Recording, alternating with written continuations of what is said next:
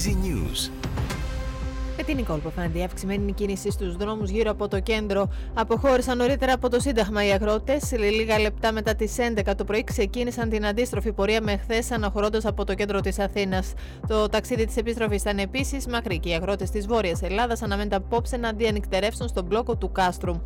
Η ευάνθηση της συνεργασίας Ελλάδας και Ινδίας σε πολλούς τομείς είναι από τους βασικούς στόχους των δύο χωρών, όπως τόνισαν στις κοινές δηλώσεις τους σήμερα το πρωί από το Νέο Δελχή ο Κυριάκος Μητσοτάκης και ο Ναρέντρα Μόντι. Αρχίζουν αύριο οι εργασίες του 4ου συνεδρίου του ΣΥΡΙΖΑ, το οποίο θα διεξαχθεί στις εγκαταστάσεις του σταδίου Τάκ-Βοντέο στο Παλαιό Φάληρο, μέσα σε ένα εκρηκτικό κλίμα στο εσωτερικό της Κουμουνδούρου. Πηγές επεσήμαναν ότι μόνο ένα μέλος της πολιτικής γραμματείας ζήτησε να τεθεί χθες σε ψηφοφορία το θέμα της ανάκλησης της επιστολής του Προέδρου και απορρίφθηκε από όλους στην πολιτική γραμματεία.